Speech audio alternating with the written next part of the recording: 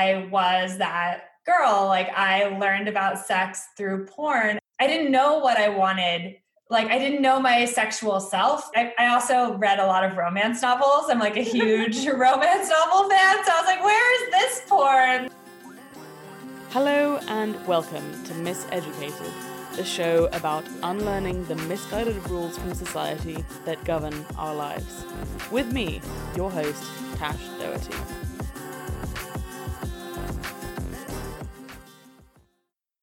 Hello everyone and welcome back to Miseducated.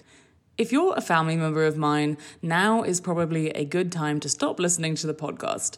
And if you're a potential employer of mine and you're uncomfortable with me talking about sex in the public sphere, save yourself the time listening to this episode and don't hire me. It's cool. I've watched a lot of porn over the years, but for me, it's never been a particularly positive experience. Whenever I open Pornhub in incognito mode, flashing up against my screen in orange and black, I'm bombarded with graphic images of naked cam girls dying to message me. The big boobs and the close-up views of other people's perfectly manicured vaginas are frankly things that I don't care about. And it feels like I'm trying to go out every Friday night, but I'm constantly turning up at the wrong party. Not only that, but according to a recent New York Times article titled The Children of Pornhub, apparently Pornhub has also been allowing people to download rape videos of children. So now I'm not only a terrible feminist, but I'm also complicit in crimes against children. I began to think to myself, could there be a better way? Is anyone out there making porn that doesn't create a jarring mismatch for me between my sexual interests and my ethics? And would porn designed for women really be any different? To find out, I got in touch with Lily Sparks, the founder and CEO of Afterglow. Afterglow just launched this week, and it's a porn company for women that also focuses on sexual wellness.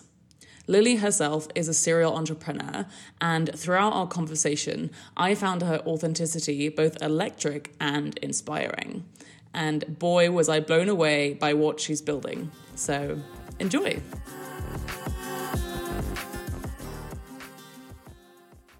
Hi everyone, and welcome back to Miseducated with me, Tash Doherty. And today I have a very, very interesting guest, Lily Sparks, who's the CEO and founder of Afterglow. I was obsessed with the idea of this company because I just completely see the vision for it. Like, porn for women, this really is going to be a massive thing. So I would love to ask you all about that. You also built another company before in G Butter and natural food. So you're like serial entrepreneur, just absolutely killing it out there in the world. So thank you so much for coming on the show. Yeah, thanks for having me. Do you want me to give a little bit of an introduction to Afterglow and who we are and what we do? Yeah. So we are cinematic porn that improves your sexual wellness. You know, I saw that there's so much porn out there, but we're so ashamed of it. So many people learn about sex through porn, even though it was never meant to be sex education. So I wanted to start Afterglow to provide a new perspective on what sex could look like. Because when I went to, a tube site, what I saw there was not really the kind of sex that I wanted to be having or that made me feel good or that helped me connect with my body. So what we do is we, number one, we make porn, but we make super, super hot, but also realistic porn that you can use as inspiration, that you can use to take into your own sex life. So we try to show kind of stories that you don't see in porn today. For example, consent conversations. For example, maybe a hookup stop so somebody could put a condom on. All those kind of things that you don't traditionally see in porn. Right. I mean, I've watched a lot of porn over the years, and you can kind of get desensitized in a way, and so you have to continuously go on to this new level, it feels like, of just incredibly fucked up shit that people are watching. And I'm wondering how you guys think instead about categories or making this sexual experience for yourself an actually positive thing. Yeah. And we want to take away the shame from watching porn. And so that includes all the stuff that some people might think is fucked up. Like in reality, women search way more than men for rough sex. Women search way more than men for gangbangs. And I don't think people should feel bad for wanting to watch that kind of content. I don't think people should feel bad for not wanting to watch that kind of content either. So that's one thing. And then the other thing that we try to do is we have articles and exercises and erotica and like other content that kind of surrounds each of our videos that help you have more of a deep experience with one video rather than feeling like you need to always be going to another video and another video in order to like get that sensation. We want to have you go deep instead of go wide. Yeah, definitely. So can you tell us a bit more about the different things that you're building along the side? So how else are you going to make the experience of masturbation and, I don't know, even maybe watching porn with your partner more in depth? So we call them our pleasure universes.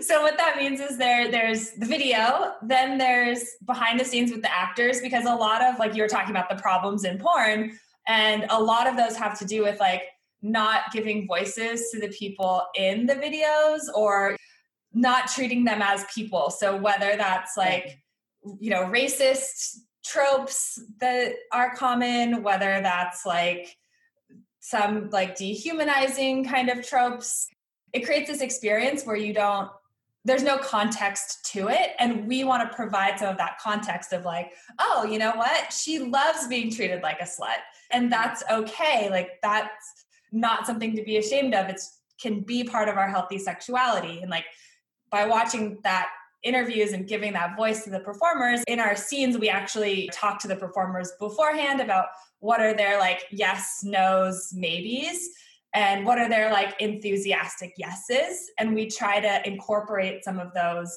into the sex scenes when we film them. So we try to bring, you know, it's not real sex, it's cinematic sex. We're doing takes, we're stopping, we're starting, but we try to still incorporate like some of that authenticity that you see from really good acting.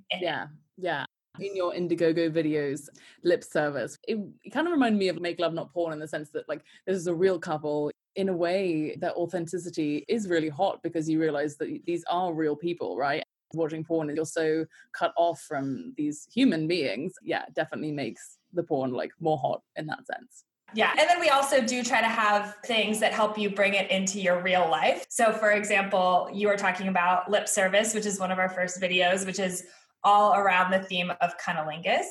And so for that video, we have a partner exercise around cunnilingus, because I know like me personally, I sometimes have a lot of trouble like receiving oral sex. I get like nervous and like embarrassed about it. And I think that's common for a lot of women. And so we created this exercise. And then we also have an article about like how not to get in your head when receiving oral sex. To try to just like build on what you see in the video. Yeah, I think it's like really amazing. And I definitely feel that kind of like the rushness of it. Like I think especially as a woman, I feel like I'm always respectful of somebody else's time. Yeah. You're probably a bit bored. Like, I don't know. Yeah. One of my goals is like, I don't want it to feel like work. Sex is supposed to be fun. It's not supposed to be work. And that's the goal of our exercises, is to make them like sexy, you know, like, oh, hey, like we could do this cunnilingus exercise. Yeah. Okay. Amazing. And so what other kinds of categories have you guys like got coming up, or like different topics? We just filmed a pregnancy porn, which is super exciting. And that one, the behind the scenes talks a lot about like sex positive parenting. We're working with Royal Fetish Films to do a one where it's a femdom and a client. So that's about like how to be dominant in bed, how to be submissive in bed, like kind of toying with some of those dynamics. And it doesn't have to be necessarily like in a dungeon to be dominant vibes. Yeah, like not everybody has a dungeon. Like cool if you do, but like But I did read that article about Pornhub that was in the New York Times recently. And I'm wondering, like, do you have any specific thoughts on that in terms of, you know, underage women or like the trafficking element of things?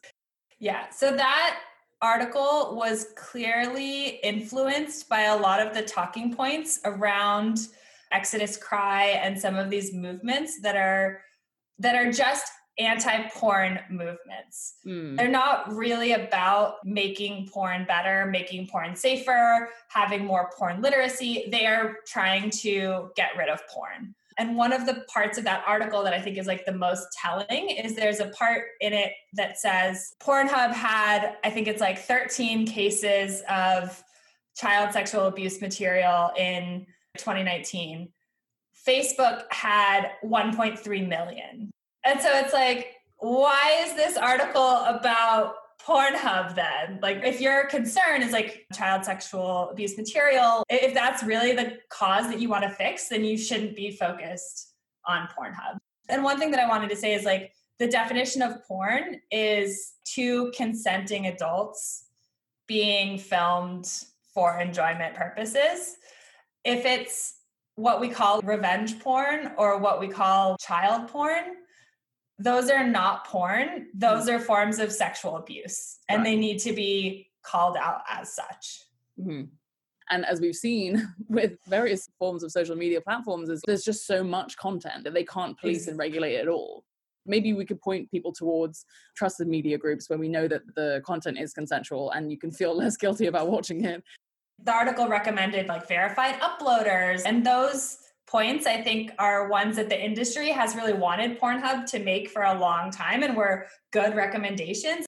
But then even though they made those changes, Visa and MasterCard cut them off and refused to accept their payments. That action doesn't really hurt Pornhub because Pornhub's revenue mostly comes from ads and the advertisers are going to keep paying.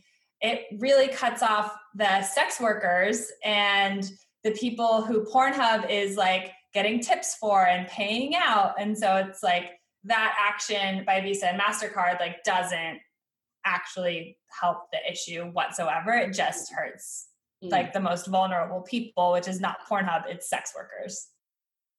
When you were really thinking about how you want people watching your porn to feel, what kinds of things come to mind? Yeah. Our mission is really just women having more great sex. Like it's the kind of sex that they want to have. I was that girl. Like I learned about sex through porn. I didn't know what I wanted. Like I didn't know my sexual self. And so it's like, I also read a lot of romance novels. I'm like a huge romance novel fan. So I was like, where is this porn? Like, and like, where is something that I can like show to my partner? Cause I didn't have the words or like the knowledge. You have to know what you want in order to be able to ask for what you want. And I didn't know what I wanted. I want women to see Afterglow films and be like, that is what I want from sex. Like that. now I know. And now I can like, now I can go get it. You were talking about earlier with Hollywood level production is like, I'm thinking about this specific scene in Atonement, right? Where like Keira Knightley is wearing this green slender dress and they like go into the library and they're like about, you know what I mean? It's like the Hollywood standard, but they have this incredibly steamy sex scene without actually showing the sex. And what I'm imagining instead is that you would actually show the sex in that part. That seems so much more exciting to me in a library than a lot of the porn on Pornhub, which is just without context, has no atmospheric things to it. Yeah, I don't know. Yeah. I love the tease. And yeah, there's so many Hollywood movies that I'm like, I'm so turned on. Like, please just keep going. Yeah, definitely. I think Alain de Botton, of all people, who's this English philosopher guy, he's done a lot of really interesting books and articles and things. But I think maybe he was telling about it was like, in bed, you want to like all of the stresses of the real world, right? Like you don't want those there. You want the roles to be reversed. You know, in our lives, we can be these very dominant, independent women. And yet in the bedroom, we want to be like submissive and like told that we're a good girl and like taken care of, right? Do you have any thoughts on that? Yeah, I think it's super fascinating just like how we suppress our sexual selves. whether it's like sexual identity or dominant submissive or like a kink, it's like there's so much like fascinating psychology. Like one of my friends is like doing a PhD on like different people's kinks and like how it relates to like childhood trauma or like that kind of thing. I feel like I want to like research this so much more because it's just something that like hasn't been explored, like because we have certain tropes that we rely on.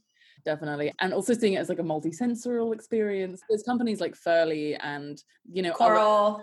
I'm thinking one that begins with D, but it's audio porn. Dipsy. Yeah, exactly. I've actually never listened to either of these two. They're really hot. I would say just from the like 2 minutes or whatever that I watched of the behind the scenes lip service bit on Indiegogo, I really liked the guy. Just seemed like a normal guy. He also seemed very human. And I was suddenly thinking about, you know, I'm sure men also watching porn don't really see themselves a lot of the time in the men who are surrounding them. And maybe it's not. Yeah, like huge dicks. Like I think they get a lot, like it creates a lot of really negative stereotypes for men too, in terms of always having to perform, always having to be hard. Patriarchy hurts men too, basically. I'm a believer in that. Yeah, exactly. And I just really like that you showed this guy to be, definitely very more relatable, especially because they had a partner dynamic. And he reminded me of my friends' partners, nice men who are slightly more sensitive and are just human and want to please their partners. And that I thought was really nice as well. They say like sometimes porn men, like they just bring the meat stick. Right. How do you see men fitting in with Afterglow too? Because I feel like, I mean, this is mostly for like heterosexual relationships, or maybe, you know, gay male relationships too. It could be cool. We are pro men. Like we want men to be involved in the process. Like I am a mostly heterosexual woman and like I want to have sex with men. I want them to be a part of it. And so it's like we want to create connection in what we do. You know, women might be like our target audience, our target customers, but I think a lot of men really want to please women and they really want to know how to please women. And I think sometimes we as women like underestimate that a little bit. And so I really want Afterglow to be a place that feels safe for exploration and feels comfortable for like both men and women and different sexual orientations and different gender identities that is safe for exploration. Thank you so much for joining me for this episode of Miseducated. If you like the show, please give us a 5-star rating on Apple Podcasts and share it with your friends. Also, I would love it if you could get in touch with me if you have any feedback or ideas. I absolutely love making the show and I want it to be the best that it can be. Next week, I'll be back talking with Lily about what it's like to shoot high-quality porn for women. And we'll also talk more about the business that she's building at Afterglow. So, lots of love. Bye!